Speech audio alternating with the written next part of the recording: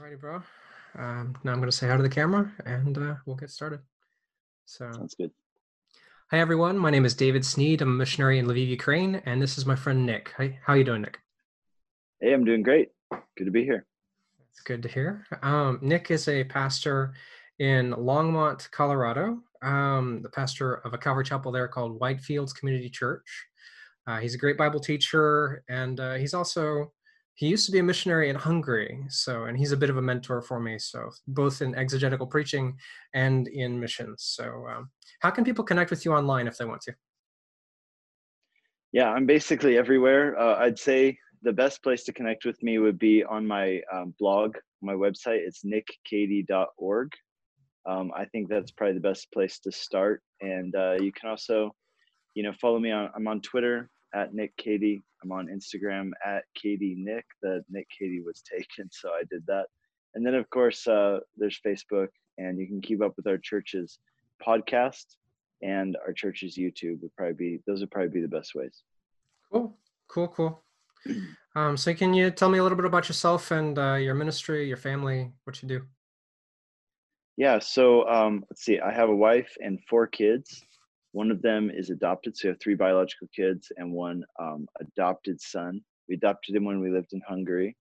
So, and briefly, I was born in California, grew up in Colorado.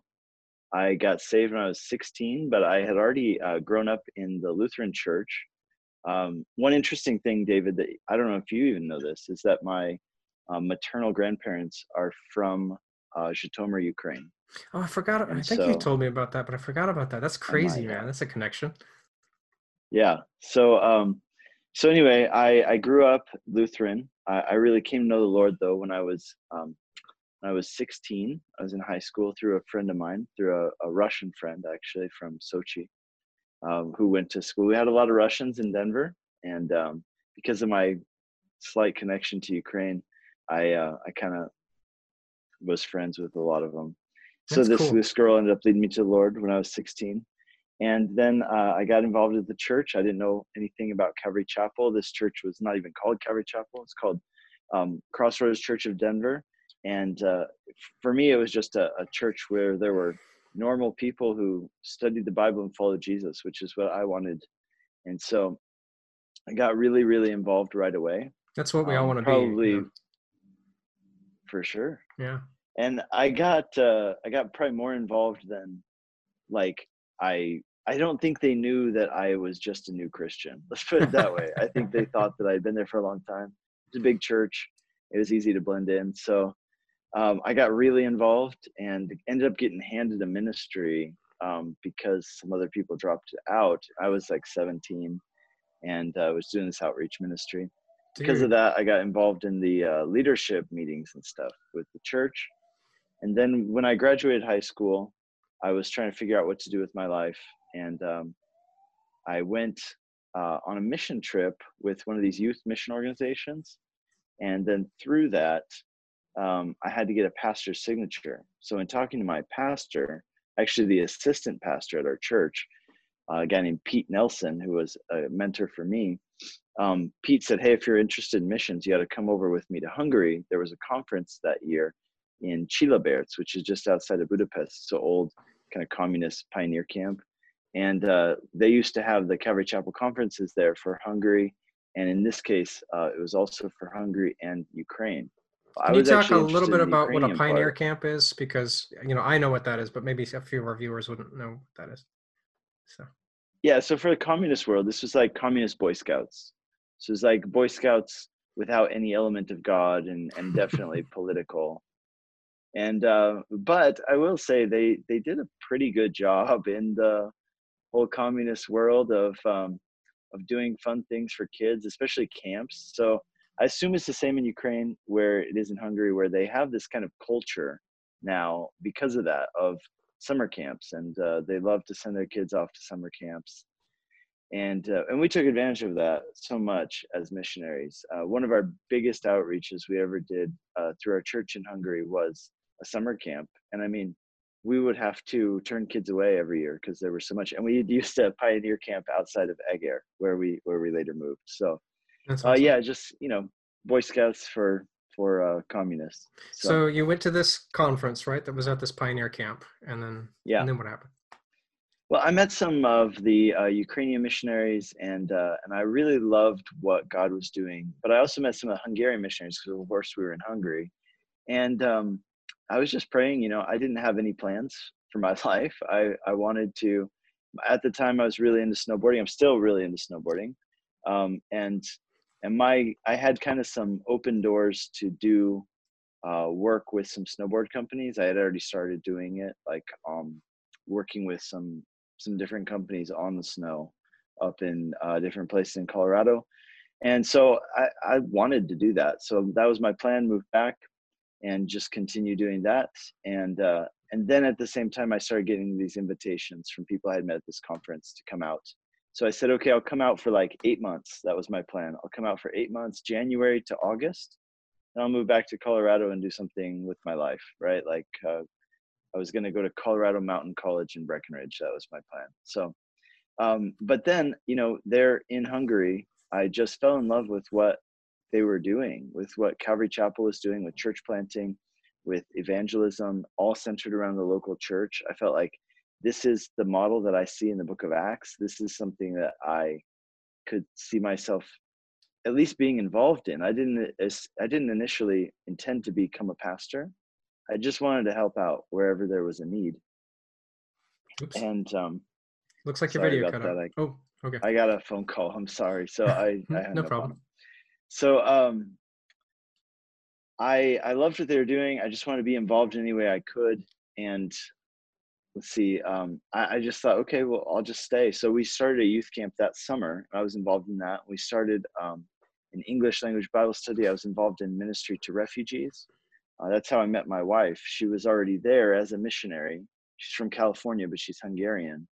And Wow, dude. she had come out as a missionary, but really basically moving there because she was a Hungarian citizen and just moved to this city with no plan to ever leave. And so anyway, we worked with refugees together, and we worked with students together, and I worked with the youth group on the side. And then at the end of my time, as it was approaching, I thought, what am I going back to in the US? Like in the US, there's churches everywhere, and they don't care, right, that I'm there. They've got plenty of people. Here in Hungary, it was like they needed workers, and the Yeah. harvest was plentiful. It was like the verse, right? Like you're living it out.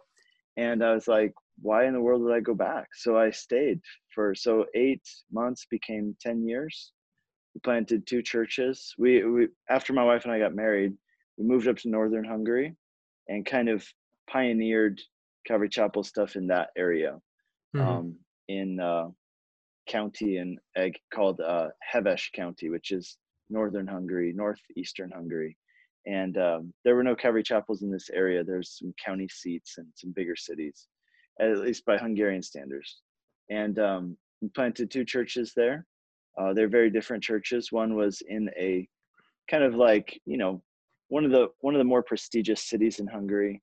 It's a university town and one of the wealthier cities. It's basically like the most visited tourist site outside of Budapest. So Okay. it's a beautiful place. So it was a great place to be. The other church we planted was in a smaller town outside of there, which was the complete total opposite. I mean, like it was a dump.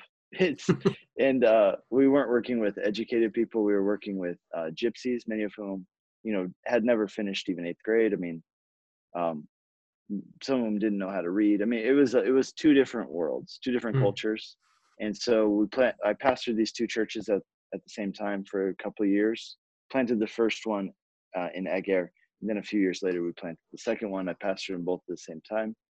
And our vision was we had a few things that I hoped to achieve, and I didn't actually think that we would achieve all of them. But then one day I kind of turned around. I'm like, wait a second, we achieved everything that we intended to achieve when we came here. And so we began praying about, and the goal had always been to raise up a local person, hand the church over to them. So we were doing that and praying about where to go next. And as a fluent Hungarian speaker, and of course my wife too, we were assuming that we would stay in Europe. There's a Hungarian population outside the borders of Hungary because of some political treaties in the past and stuff like that. And we considered moving to one of those areas, but at the same time, God opened up the store in Colorado, and we felt like this is from the Lord. And one of our hopes and desires was that we would be able to do more for international missions from Colorado Hmm. than we could even do being on the ground in Hungary or Yeah, in that makes sense. any other country. Yeah. Now, I don't know if we just told ourselves that to make ourselves feel better, but I think in some ways it has happened. So I can tell you, like y'all have been a blessing to Ukraine already. So, you guys coming over and bringing Mike back over, I'll put it that way, yeah, and with the conferences and everything. So, I think God's still using you guys as a church, not just you in particular, but as a church, in many ways over here. So, praise the Lord. yeah. Yeah. So, excuse me.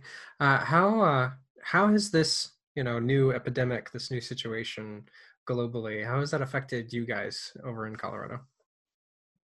Oh yeah, I mean it's affected us basically in every way. The biggest thing was that we were in the process of moving our church. In fact, I'm in our new church building right now.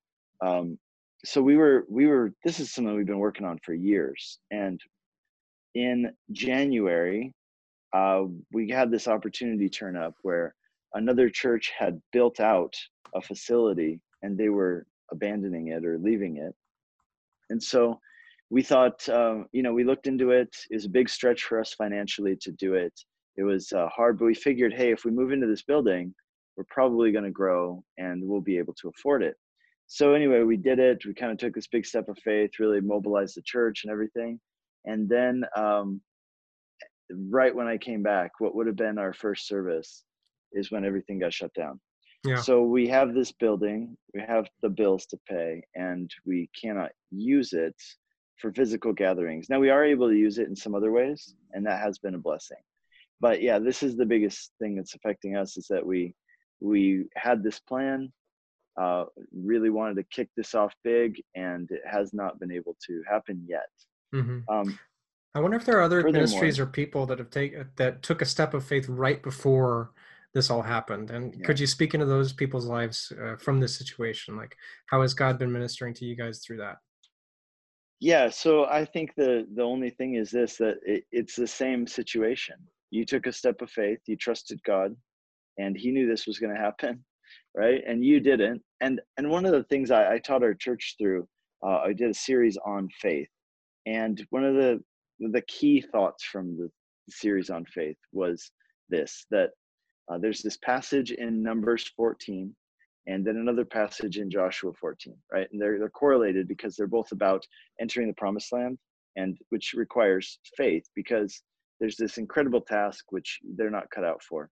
So Joshua says this incredible thing in Numbers 14, verse 9, where he says, we must obey the Lord. And he agrees with the people, with the other spies, that this is way beyond their capacity. But he says, we need to do this. And then he says, for they are bread to us. Now, that's Yeah. an interesting thing to say. But I think his point here is that this difficulty, this trial, it will actually be nourishing for them. It will be something which is good for them. Hmm. And how is that so?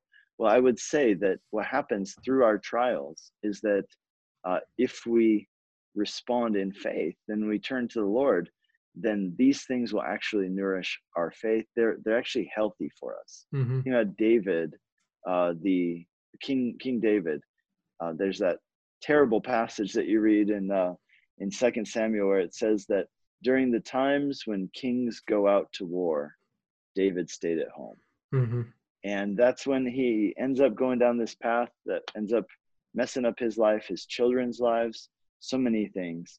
And the safest place for David to be would have been in the battle.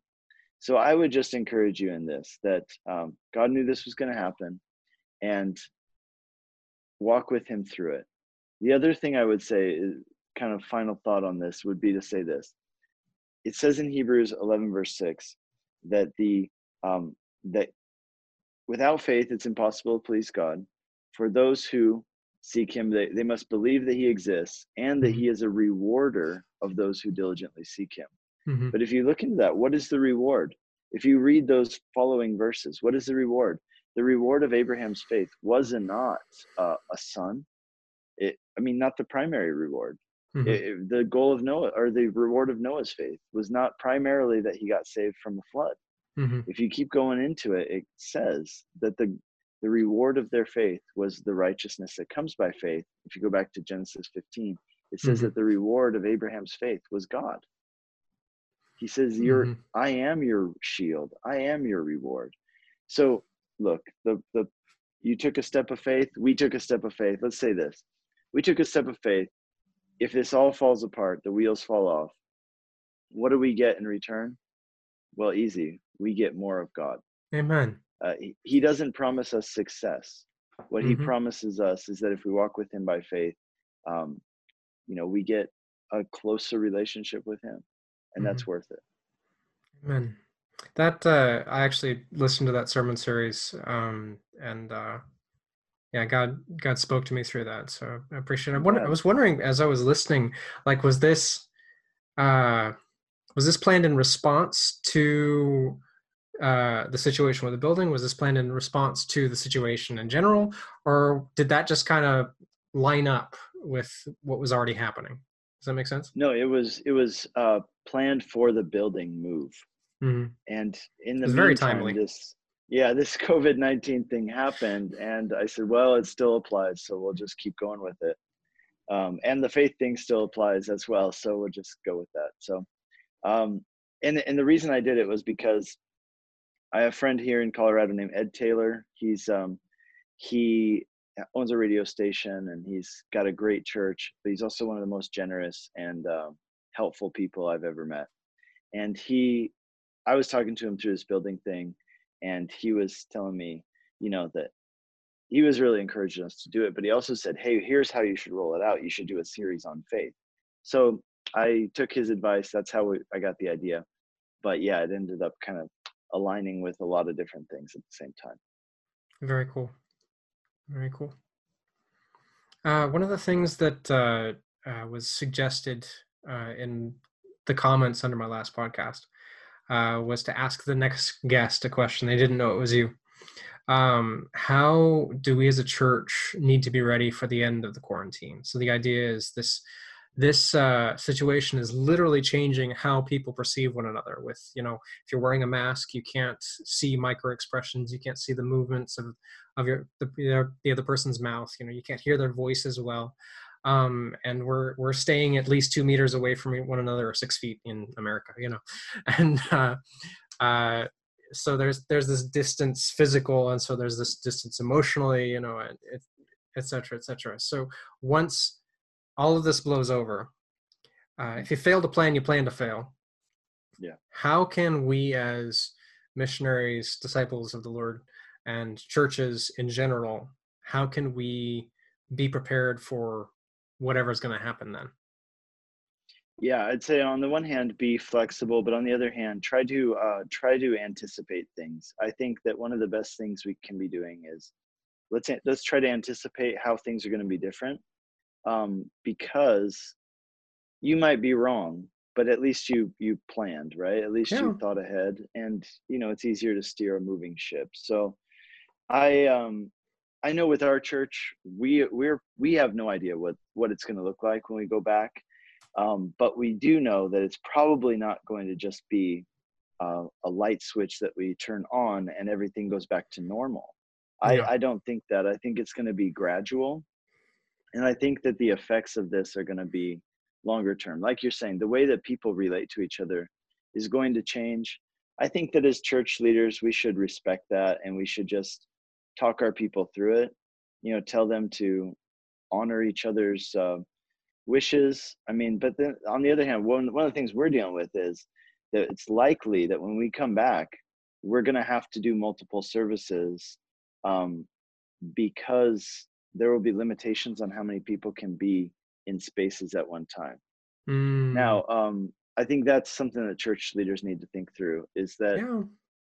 you may not be able to have as many people as you can in your building. So maybe doing multiple services proactively is going to be smart.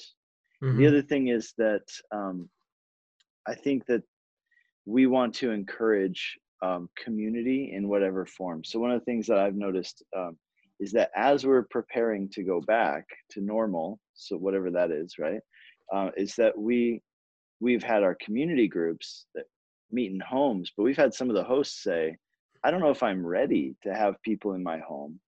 So we're really just encouraging people to connect through Zoom, through other ways, even after the restrictions are lifted. So trying to provide ways. So what that might look like for us is some of our community groups, which is kind of our main vehicle for discipleship outside of Sundays. Uh, some of these groups are going to meet physically, and some of these groups are going to meet digitally, and they're going to continue meeting digitally even though they don't have to. We're going to provide opportunities for that. It's very interesting to, like, I didn't even think about that some community groups would continue online potentially, but at the same time, our, the one home fellowship that we have in our church, because our church is very small, has been doing better online than it did, 6 months ago, offline. So Yeah. if the format works and it's blessing people, why not? Yeah. So I think another thing that I see happening is that whenever you go through something like this, it changes the way that you communicate and things like that. I've been seeing a lot of pastors and leaders communicating more with their churches, right, through weekly updates and things like that. I would encourage church leaders to think that through. What are things that are changing now that are actually good that you want to not lose once we're past this? I know for me, one of them is going to be uh, more communication. I don't want to stop communicating. In fact, now, so I've been communicating more than ever with our church, just kind of updates where we're at as a church, what to expect. And now I'm wondering, why in the world did I not do this before?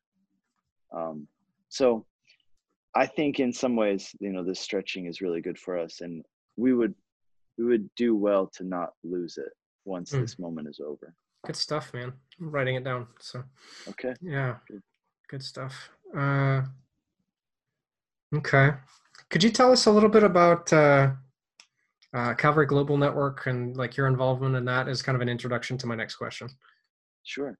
Yeah. So Calvary Global Network, I've been connected with Pastor Brian Broderson for a while. And, part of the reason is because, like I said, when I got saved and started going to this church in Colorado, I didn't know what Calvary Chapel was. In fact, I went there for like 2 years before I actually found out that, oh, this is part of like a bunch of churches.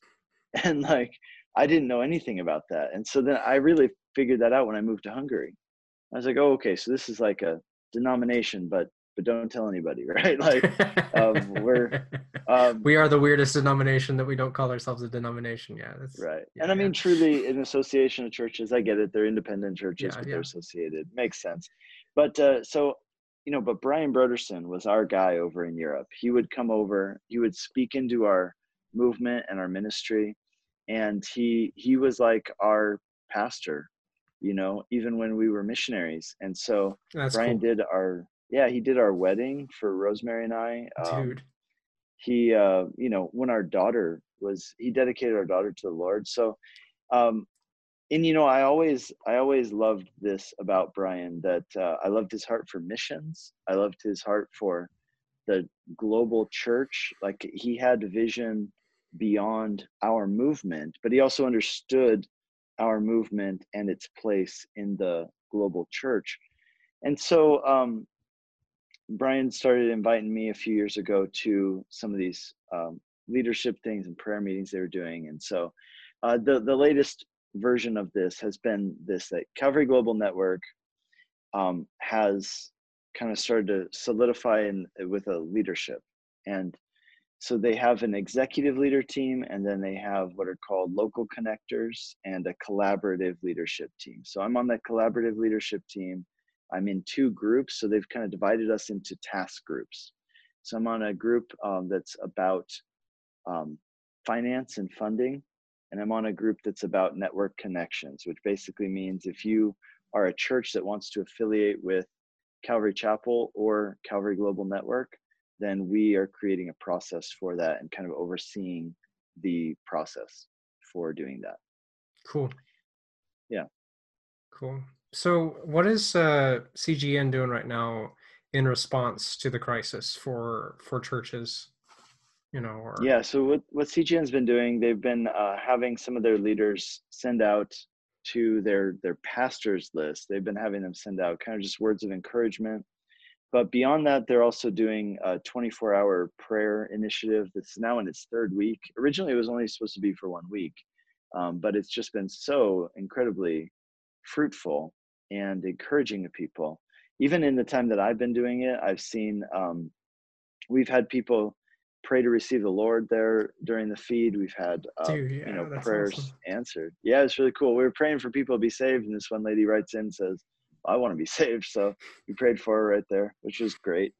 And so we've been doing that. So on Calvary Chapel's Facebook page, we've just been every day got different people taking an hour at a time to lead through prayer, and it's been really good and really encouraging. And what I think it also communicates is that we're here, we're present, and we have an opportunity for people to connect and for people to pray. I think that's good. I think at these times, one of the best things you can do is be present, be available, show that you are there. And the last thing you want to do is just not have any presence at all. Because what happens is, even if I know that I'm thinking about you and praying for you, you don't know that unless I somehow Mm-hmm. communicate it. And Mm-hmm. so I think that Calvary Chapel, or Calvary Global Network has done a great job in leading through this crisis. There's been a lot of communication and a lot of availability. Praise the Lord. Yeah, I think that's something we need to do on the macro and the micro Mm-hmm. level, as a Mm-hmm. church. So praise the Lord. That's good. If you were to give, like, from CGN, like a message of hope to people in the network, like, what would that be? Yeah. Well, the message of hope would be simply this: the church is strong. The church is bigger than this problem. We're gonna make it through this, but how we lead through this matters. And so this is the time for us to lead.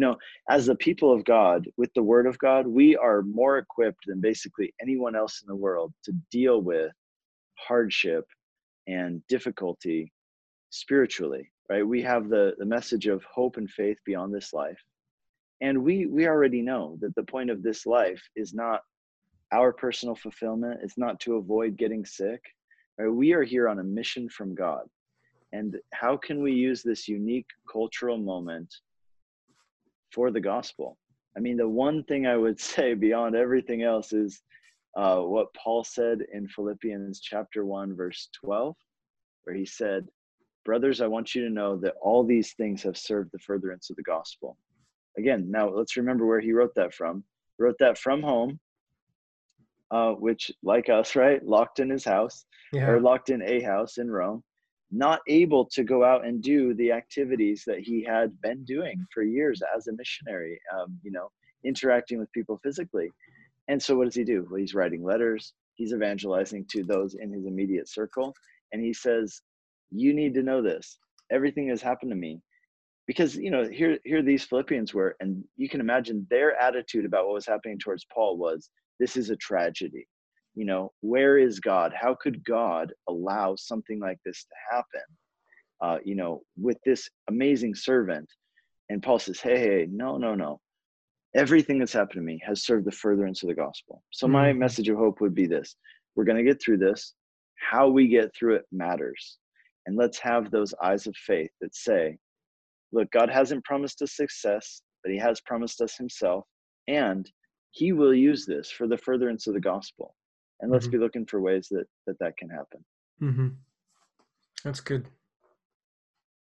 That's good. The last sermon I preached was actually on Acts 28. It was a Yeah, couple weeks ago, but that was cool to see Paul in quarantine and being effective in ministry, and yeah. so that's what we're trying to do. Did you pick that passage, or were you guys teaching through Acts? We were teaching through the preaching of the apostles in Acts, and Hmm. that was the last sermon of that series. So like, I actually got to preach the first sermon and the last sermon. So I Cool. preached, from Acts 2 and Acts 28. So that's cool. Yeah, Yeah. awesome. Yeah. So about preaching, actually, you're an expositional preacher, right? Yeah. So can you tell us what that is and why it's important and why you like it or whatever? Sure, yeah. So expository preaching begins with the idea that our purpose in preaching is to expose the meaning of the text. And same with exegetical preaching, sometimes called, right. So exegetical simply means we're taking out, bringing out from the text, as opposed to imposing something upon the text. So it means that the way we start our message is, our goal is to help people understand the scriptures and understand the meaning of scriptures. Our goal is not to help them understand our opinions or our thoughts on things, or we're not using the scriptures as a springboard to talk about something else. Rather, we believe that people need to hear the message of scripture itself, and that's our goal. So what that means, so Calvary Chapel has a long history of doing this. And in a way, some people would say, Calvary Chapel is all about teaching verse by verse through the Bible. Now I would agree with that, but I would say that at the heart of Calvary Chapel is something more than that. And that at the heart of what Calvary Chapel is at its best is expository preaching and exegetical preaching. If you look at what Chuck Smith did, he's, for those who don't know, kind of the founder of Calvary Chapel. And what he did is that he would preach, he would go through big chunks of the Bible on Sunday night, but on Sunday morning, he would take a couple verses and he would do expository preaching, which means he wasn't just, going through verse by verse through the Bible on Sunday mornings. What he was doing was a 25, 30-minute, maybe 40-minute max message in which he would take a few verses and exposit them. Now, again, the idea of expository preaching, it starts from the word expose. And I would just say this: it's possible to teach verse by verse through the Bible and still use the Bible as a springboard to talk about anything you want and have just disconnected ideas. Oh And yeah. one of the things that really shaped my understanding of expository preaching was a book I read about. It was a biography of Martin Lloyd-Jones. And there was this whole thing in there where Martin Lloyd-Jones went off on this topic of what is expository preaching. And he said, again, basically the same thing, that in any text of the Bible, there is a main idea, there is a thrust, there's a doctrine that's being taught or an argument that's being made. And our goal is to expose that argument, expose the case that's being made or the doctrine that's being taught. And the way you do that is by not just staying on those verses, but then going over to other parts of the Bible and using references either from culture or from whatever, but you're using things to build the case, not your own case, but the case that the text itself is building. So the Hmm. whole purpose is to bring that text to bear on the listener in the most effective way possible, so they get the message that the text is trying to give them. Yeah, that the text already has. That's been one of the things Right. that's been kind of not not revolutionized, but sharpened, I guess, in my thinking by being in seminary right now. Is I'm starting to think of the Bible as not verses and chapters, because I already knew that the chapters were added, right? But really changing my thinking so that I'm not thinking in chapters, but in paragraphs. Mm. In what do they call it when it's the Gospels? In these sections of the book that's not delineated by chapter 1, chapter 2, chapter 3, by whatever his name is that added Sure. those to the Bible.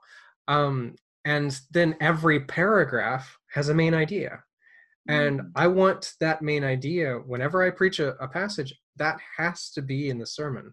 And if it's not, we're doing a huge disservice. Even if we're going through every verse and saying, Mm-hmm. okay, this is what this word means, this is what this word means. You know, if you're missing the forest for the trees, like what are Mm-hmm. we doing? You know, yeah. So there's my soapbox.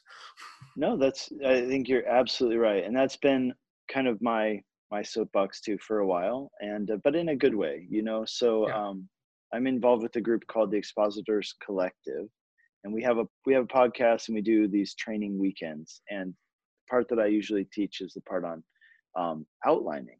And the reason I love outlining, it almost sounds like not, you know, the least glamorous of all the topics, but I think it's actually one of the best because again, it's that idea. If you don't give people the big idea, if you're not taking them on the journey that the text itself is taking them on, then you're not really helping them. Hmm. Uh, you might be giving them some good ideas, and those good ideas might be true, but they're not really helping them to understand the message that the scripture demands that they understand and respond to. Yeah, and also So, I want to give it another side. There is, you know, I'm not saying that there's never a time to do that as well, to go through every word or every verse, or like I listened to Chuck's Sunday evening messages, all of them through Bible college. You know, that was one of our mhm, required courses actually, and it was a blessing. And he didn't always do that, but sometimes he did. And I was talking to a professor in seminary who not in this seminary but a different seminary. Um, and he was actually a Calvary pastor, I think, for 40 years or something like that before he mhm, retired. And then also he was a home fellowship leader under Chuck. So he was, you know, from Costa Mesa. So, you know, long time in our movement. And he said, you know, the going word by word, commenting, jumping off, springboarding, coming back, going a couple more words, commenting. You know, that's not exegetical preaching. That's not expository preaching. That's called something else. It's called a running okay, homily. yeah, So that's not even, you know, the thing that we talk about as a movement of this exegetical preaching. That's not even called that. You know, like yeah. by whatever by. Well, and to be clear, you can teach an expository and exegetical message on, you know, by doing that, by taking a sentence and breaking it down and going through just a few verses in order. Or you can also do it by looking at multiple chapters at a time. It gets back to that idea of what you were saying. It's about exposing the big idea that the text wants us to see. So it's like, for example, this coming Sunday, I'm going to be teaching through First Kings. But in order for people to really get the forest and not get lost in the trees, as you were saying, is I'm actually going to teach chapters 1 and 2. It's a total of, I think, over 80 Oh verses. goodness! Wow. And I'm not going to be able to, first of all, read every verse, nor expound on every verse. Though I probably could have ideas, you know, I could go off on things about this person or that person, but it would take us a really long time. And in my opinion, it would detract from helping people see that these 2 chapters of First Kings have a main idea, and that is there's rebellion, mercy, there's an offer of mercy given, and the people reject the offer of mercy. And right there's a really important tie in to the gospel and to Jesus, the ultimate king, whom these, you know, Israelite human kings had foreshadowed both in their successes and their failures. Hmm. So, That's anyway, good. Another question. One of the things that I've been working on as an expository preacher right now is, you know, how, like you have two kind of wells of information that you can draw from. Obviously, everything should be foundational, like foundationally built upon the word, you know, the word of God. That is what we are preaching. But on the other hand, we are preaching to someone. And if you're having a conversation with someone and you don't know anything about them, you're not going to have a very good conversation. You know, yeah. so like right now we have a situation that, for instance, the quarantine and COVID-19, SARS-CoV-2, or whatever you want to call it, and everything. What if my assigned passage doesn't have anything to do with some guy being locked up in a room, or some plague that happened in the Bible, or something like that, how do you connect the audience to the text if you don't see a direct connection to their present situation? Does that make sense? Yeah, I think at any moment when we're preaching, we have to balance this, right? So we have to balance constantly speaking to the culture, because on the one hand, we don't want to be tone deaf. We are doing people a disservice if we're not helping them to interpret their situation and to think about it biblically. So we must do that. But on the other hand, we also, I can't just be driven in my teaching by what's happening in the culture at any given moment, right? So like I don't just watch the news or follow like TMZ, right? And find out what Yeah. celebrities did what this week so Yeah, that we're I not can. exegeting the news. Yeah. Exactly. So on the one hand, I think there's a place for just giving people text and giving people the meaning of the passage, and maybe this week's passage, my passage this week is really about um, the mercy of God, our rebellion as Christians. Now, I think that applies globally to all people everywhere.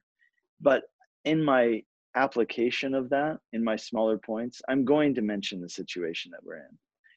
A big thing where we're at, and I assume this is true across the world, is that a huge number of people have been out of work, and so that's something even more than the threat of illness that is weighing on people where we're at is, what's going to happen to my business, what's going to happen to my job, what's going to happen to um, all of these things. And so I think that we must address the hopes and fears of people. And if the fears of people are directly related to the current situation, then we need to talk about how what we're saying here applies to that. But I would say, don't feel like you have to, really rack your brain and jump through hoops. What people need and what they need from you is not always a hot take on what's happening. What they need from you is they need just consistent teaching of the scriptures. And guess what? Those things are going to apply in their lives, you know? Hmm. So for example, my whole thing on rebellion. Well, the rebellion of Adoniah against Solomon, there in First Kings chapter 1, it happened within a particular context. It happened within a particular crisis, right? He could have done that at any other time, and yet he chose to do it, or at least he was tempted to do it at this particular time um, when David is getting older and dying. And so, look, in our situations, there are going to be different areas where we are tempted in the Uh-huh. midst of this to Hmm. rebel against God. And what are some of those? So I would say, don't feel like you have to, really rack your brain to find a text that speaks to our situation. Teach the Bible, and you know what? Like with the thing about faith, um, there are going to be natural tie-ins. People are living this out, and the good news is that we're all living this out together. So you can think about the things that are, weighing heavily on you, the things that are that've got you, you know, maybe a little bit afraid or anxious. And I'm sure that you're probably not the only one. So that'd be what I said. Give people the word of God, but don't be tone deaf. That makes sense. That makes sense. And I think the Holy Spirit, will give, like if we're paying attention to him, he will give the right application. Yeah, And it's the word of God is living and active, and we need to feed the sheep with the word, not with yeah, uh not with sound bites and news yeah. stories and stuff like that. So amen, man. Amen. But on the other hand, like I said, I have seen people who, you know, they'll be they'll be in the midst of a tornado and they won't mention the tornado. I mean, you should probably mention it if it's the elephant in the room. It's what everybody's thinking about. So anyway, you got to balance those two. Have you ever changed the passage that you were going to preach on, on a particular Sunday because of a situation that happened? Does that make sense? Yeah, one time that I can think of really clearly. I'm sure there's been more than one, but I remember this one like it was yesterday, even though it was now many years ago. So I think it was 2013 on Christmas Eve or the week of Christmas. I was teaching a sermon on joy because I was going through something for Advent and going through the meaning of the candles as my kind of topical text, right? So we got to the joy candle, and I think that on Friday of that week, that was when in Connecticut, this guy went into a kindergarten and just shot like 30 children. Yeah, And it yeah. just felt so inappropriate. Now, I actually did teach on joy because I taught that, this is truly the meaning of Christmas, is that we can have joy in the face of evil. But I chose a different passage, and I chose to talk differently about it because I felt like I have to speak into this, because people are wondering, how could God let this happen? And I need to address it. So that was one instance where I did do that. There was another instance where we had a big flood here in Longmont a couple of years ago, and it was really devastating, and some people died and things like that. And so I remember, scrapping the passage I was going to teach on. I was teaching through something, and I said, okay, I need to talk about something else. And I ended up teaching about the topic of exile and what it means to live in this world as exiles. So I think there's definitely times for doing that. Yeah. Yeah. Hmm. Is do you have any tips for like pastors right now that are preaching to empty halls? Have you guys found anything that makes it easier to like, I don't know, do Sunday better? Does that make sense? Mm-hmm. Particularly as a Well, preacher. yeah. So one thing that we have been doing is that we have been pre-recording our services, and originally we started doing this out of necessity because Mike and I were quarantined. Now my quarantine ended, so I was actually able to come into the building and do recordings, but Mike was not, because he had come from Hungary, which was at a stage 4. I had come from Ukraine, which was like at a stage 2 or something. So um, Mike had to stay home for 2 weeks, and so he was able to do worship there at home. And so we started doing that, and then we realized, having done it the first week, that actually maybe this was better than doing it live for us. And the reason was because we were able to put worship lyrics on the screen when he's leading worship. And our goal was, of course, to create a worshipful experience, not necessarily a live experience. Now, I get it that there's something about having an event, knowing that it's taking place somewhere else and that we're all together in this. But one of the things that we've done, and we like it, and I've noticed actually more and more churches doing this because of the benefits of it, is that, sometimes churches will be doing their live stream and the internet cuts out, or they will be doing it and something goes wrong with the orientation of their camera, or maybe the audio is super bad. So by pre-recording, you can kind of make sure that those things don't happen. And then what we do now is we broadcast on Facebook and YouTube using the Premiere features, which both of those services have. I'm And familiar with that. so we put a 10-minute buffer on the front end of the video, and so our premiere starts at 9:50 a.m. local time, and that way there's a 10-minute buffer. It lets people kind of join, gives them a little time to join and be ready, and then at 10 o'clock it goes live, and then of course it's archived. So that's been our way of doing it. We've really enjoyed it. Some other things I would suggest, one of the things I'm using right now is, and I can't take a picture of it because I'm using my phone to talk to you, is that I'm using this I have a round light with a stand in it. It cost me, I don't know, $30 on Amazon. So I'm sure there are different places and different ways you can get similar products, but some kind of light really helps. So that would be another tip I have, get some lighting for yourself if you're going to be doing a lot of broadcasting online. Yeah. Light is super important. I've got my lamp right here, and I'm shining right on my face. It's probably going to give me a headache in a couple minutes, but otherwise, sure. I mean, like, right. That's how I look without it. So Yeah, here's yeah. mine. Yeah. Yeah. So So for sure. But one of the things that Brett Goodrich, the I think it was second to last, or, yeah, second to last interview I had. He's in charge of the streams for Horizon Indy, Bill Goodrich's church, mhm. and that's my sending church. Yeah. And he said that the big thing that we all need to focus on right now is sound. That Mhm. that audio would be good, and because people, they leave quicker if the sound is bad than if the video is bad, basically. Yeah. So. Yeah, so I mean, here we have, Mike Payne, and he's our worship pastor, but he's also, he's an audiophile. He cares a lot about it. So that's part of the pre-recording process, is that he takes our audio, he runs it through some filters, makes it sound good, gets all the levels at the right area. Now I realize that's not for everybody, right? Some churches don't have the capacity to do all that. If you do, I think it's a good idea. I think he's right. Audio matters a lot. And yeah, the other tips I would give are, don't be afraid to look into the camera. It feels weird, but it's really powerful on the other end. It gets people's attention. Mhm.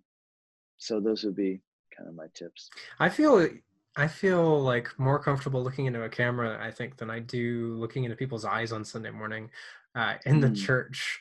So I'm pretty introverted, actually. So that was a struggle, a big struggle for me when I first started preaching, was learning to be comfortable with looking into the people's eyes. And one of the things that I would do as a kind of a trick to loosen up at the beginning was look at the spaces between people on the chairs, hmm so yeah. So I don't know, cameras are easier for I've me than people.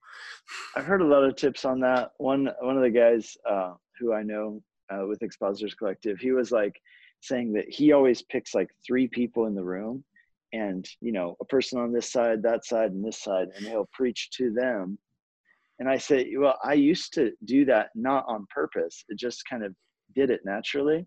And I noticed that those people start to get super creeped out by the end of the sermon, right? Yeah. Because they notice that Yeah. there's like a couple hundred people here and I just keep talking to them. And yeah. So yeah, I found actually I end up kind of looking over people's heads, Hmm. so that I don't creep anybody out.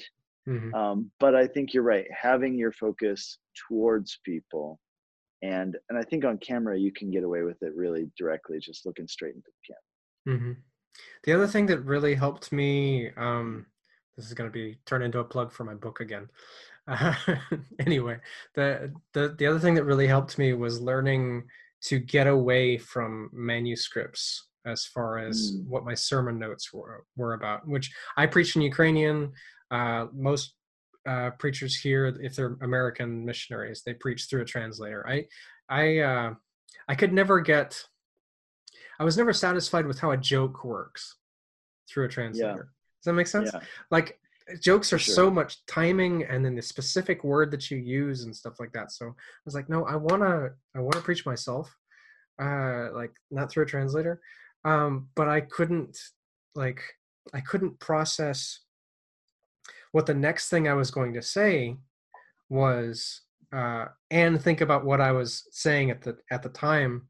At the same time, if I had hmm a bullet note list, or if I just read a manuscript, it was all right here.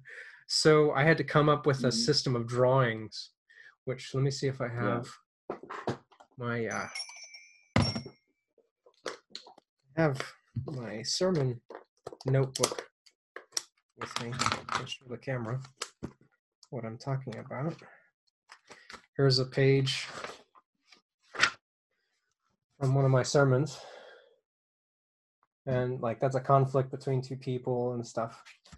Uh, you oh know, my gosh. and I turned it into a pretty detailed system of how to do this, and then I wrote a book about it. So if anybody's interested in that, you can check out the book. I read your book. It was good. Thank you, bro. I liked it. Yeah. Read it. Um, I that what you just showed me, I think I'm having a little bit of a anxiety problem right now just thinking about it. That freaks me out, Yeah. man. I can't do it. For me, my notes are like a safety net because what happens is I stand up in front of people and I draw a complete blank. And the other thing is I have too many thoughts going on in my head and I'm worried Mhm. that I'm going to lose a thought. So I'll like interrupt myself and then talk about that and then be like, oh yeah, well, let me finish that other thought. And it's just a huge mess. So for me, I wouldn't say I'm a manuscripter as much as I am a detailed bullet point person. Um, I think that for me, I agree with you, by the way, that you can get locked into your notes and it becomes very hard to listen to somebody. Plus, they come across as insincere. Now, it doesn't Exactly. mean they are Exactly. insincere. Mhm. It just means Exactly. that the message comes out differently when it looks like I'm just reading it, Yeah. or if it looks like I'm truly preaching it. So yeah, I think that's something that I still want to get better at is don't look at my notes. Here's what happens to me. I look at my notes whether I need to or not. And then I watch myself on video. I'm like, why am I doing that? Sometimes I'm saying something that's not even in my notes. And I'll look at my notes just because it is such a safety blanket for me, or security blanket. So I think that that's good that you have a system. Uh, I think I could never do that. Like that's how I don't know. I So understand. anyway, everybody's got to know what works for them. I mean, For that's the whole sure. point of notes, is that they they help you remember what you're supposed to be doing. Yeah. So When you were a yeah. pastor in Hungary, how did you tackle those?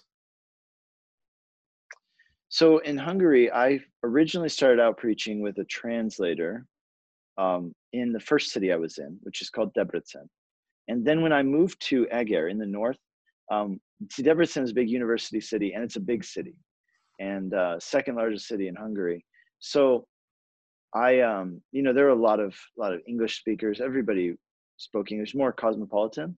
Moved up to the north, and it wasn't like it was, backwoods or anything, but it was just there are fewer. We were one of like there were like 5 foreigners in our town, and they were all from South and Central America. So it wasn't like there were other English speakers around. So it was kind of like, first of all, there wasn't a big point to teaching in English. Like there's nobody really you're speaking to in English. Um, and the other thing was that initially we didn't have a translator. So I was forced into speaking or teaching in Hungarian. And God bless those people who stuck with me through it because they were really, you know, kind and patient. I'm sure that it was awful to hear somebody butchering your language that much, but of course I got better. And so as those people stuck with me, um, I got better. And so what ended up happening is there was actually a period of time when we did have foreigners in our church. And in Hungary, there's this weird connection with Holland, where a lot of Dutch people like to retire in Hungary or they'll Huh. start businesses in Hungary. Yeah, I it's never would it's have thought of that. I know it's funny too because I asked them why. Why do you move to Hungary? And they said, well, they said like Hungary is really famous in Holland, and here's why: because they live in a small, flat country with a really large population.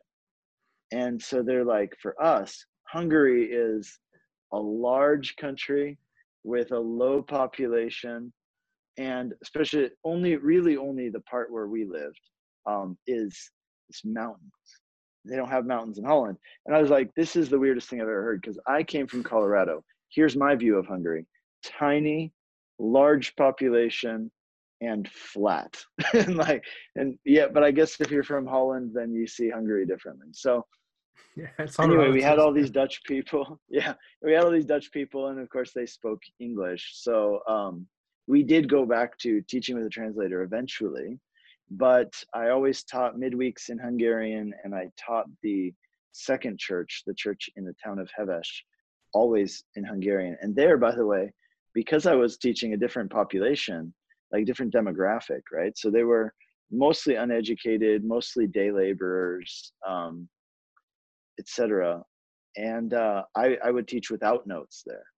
So, and the reason was because there, that, eye contact, the physical presence was so much more meaningful to them than anything else. Yeah. So, So yeah, I think it also matters your audience. Again, in Magyar, I was teaching what you might consider middle class, educated people. Everybody had a university degree, and so for them it was more of a linear type of teaching, that was what they were used to or desired, and how they learned better. So Mhm. that's kind of an aside. But No, I think that's an yeah, important when I aside was though, because the culture of your particular city does affect the way people, receive information. And the people in Lviv, at least the churches that I preach in, if you're not animated, you're not sincere. And mm, you'd think that the Baptists here would be a little less charismatic in their preaching, but no, they want you to be like walking around, moving your hands, raising and lowering your wow, voice, like. And if you're not doing that, really, they don't think you're being genuine with them. So yeah. that's Lviv. Well, like here in Colorado, Tim Keller put it this way. He said that what comes across in the American South and in the heartland as passion, on the coast comes across as dangerous, like, rhetoric, or like, religious fanaticism. And Colorado definitely is, I think it's most similar to the Pacific Northwest culturally, which is very subdued. Like literally, I have this friend here in town, right? And he's from a different part of the country, and he yells a lot. And he said he doesn't get people in Colorado. He hasn't lived here that long. He's like, I don't get people here. I'm always wondering, like, are you guys enjoying this? Like, he said in worship, they just like stand there, and I was like, bro, this is Colorado. We don't do anything, like we're subdued, we're chill. And the other thing is, we do not like people yelling at us. So, and I'm sure, look, I'm sure there's some people in Colorado who like being yelled at, but I think in general, like, I know there are some preachers who a lot of people really like, but for me, I just like find them grating, because I can't handle it. I can't handle you raising your voice. And so here in Colorado, we're definitely not that, like what you described. We're definitely more like, what people want is something a little bit more cerebral, I'd say. Hmm. And they want you to talk to them without really raising your voice, right? Yeah, yeah. And just level with them in a chill way. Hungary was kind of the same, whereas like they are super subdued, and they don't want anybody getting too excited. Yeah, So yeah. anyway, but that's, yeah, great point. Um, so this last time I was in Hungary, just in March, right before I came to Ukraine for a conference there, I preached in a church. Usually I preach at the big Calvary Chapel in Budapest, which is a bilingual church, because it's a cosmopolitan city. But then I preached at a different church in the southern part of Budapest, which is a little bit, lower income, a working class area. And there I preached in Hungarian, and I love preaching in Hungarian. I would say, if you can, if you're a missionary, I mean, I think it's good to preach in the local language. It communicates all of the right things, you know. Now, I understand if that's such a struggle for you that you can't do it, or if you have an international population. So I'm not saying it to be judgmental of anybody, but I would say if you can, pursue it. And if you need to get better, then you will get better, if you do it. And that's one And of the if God's reasons given why I you wanted to some, write the book, because I made the system, and I want to make it easier for people to start, at least try, you know. yeah, So that's great. And actually, I'm impressed with most of you guys in Ukraine from what I see. A lot of the missionaries there, more than missionaries that I knew in other parts of the world, you guys have really integrated a lot more into speaking in local languages. yeah, So but I also think Ukrainian is a little bit easier than Hungarian. So I wouldn't know. So yeah, people always ask me, how is Hungarian really hard? I'm like, how would I know? I only speak Hungarian and English. I have nothing to compare it to. So I yeah. get you. I get you. So how, coming to a close with our time, I hope I haven't held you too long. How can we pray for you, man? Well, pray for our church in this situation that we're in. Pray for us that God would just help us meet these financial needs. Pray for us that we would be able to fill this building up soon, because we really, really want to, and we think that we're just like, on the cusp of something really great here. So pray for our church, pray for our mission here in the city, pray for us that we would lead well during this crisis, and that we would truly also be light and salt to our community during this time, that we wouldn't just be hiding from the virus, but that we would serve as a light and salt, and yet, honor the requirements and things like that. You pray for our family. I know my wife, right now around the world, a lot of people are homeschooling out of necessity. And so my wife has 3 kids at home. Of course, I'm there too, but I'm busier than ever, I find. But she's trying to school the kids, and that's really hard. We have a little one who's not even in preschool, and then we have 2 bigger ones, and so she finds herself just wiped out at the end of the day. So yeah, you can pray for those things, and we'd really appreciate that. Yeah. I was homeschooled, but I don't think my homeschooling was anything ever like this, Okay. So one of the things that somebody, it was my first interview with Chris Liu.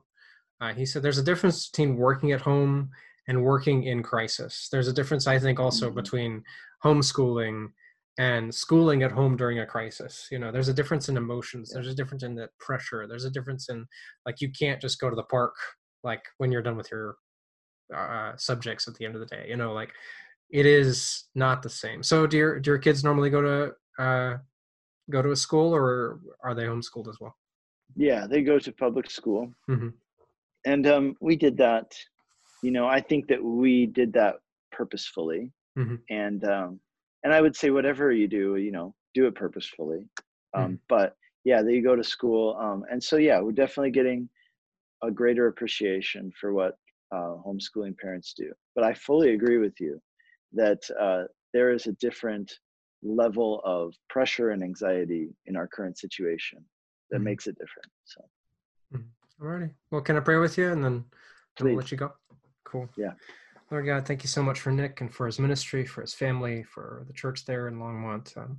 I pray for the church, Lord, that you would bless these home fellowships, the ones that will continue to be online, the ones that will eventually go back to or are meeting in homes now. I pray that you would bless those little communities and raise people up continually. I pray for the financial needs of the church, God, that you would provide. We know that you are faithful, and regardless of what happens, you will continue to be faithful. But I do pray that these things will be taken care of financially, that the building would be full once that's allowed, and that you would give them wisdom as to, like, how many services to have and all that kind of stuff.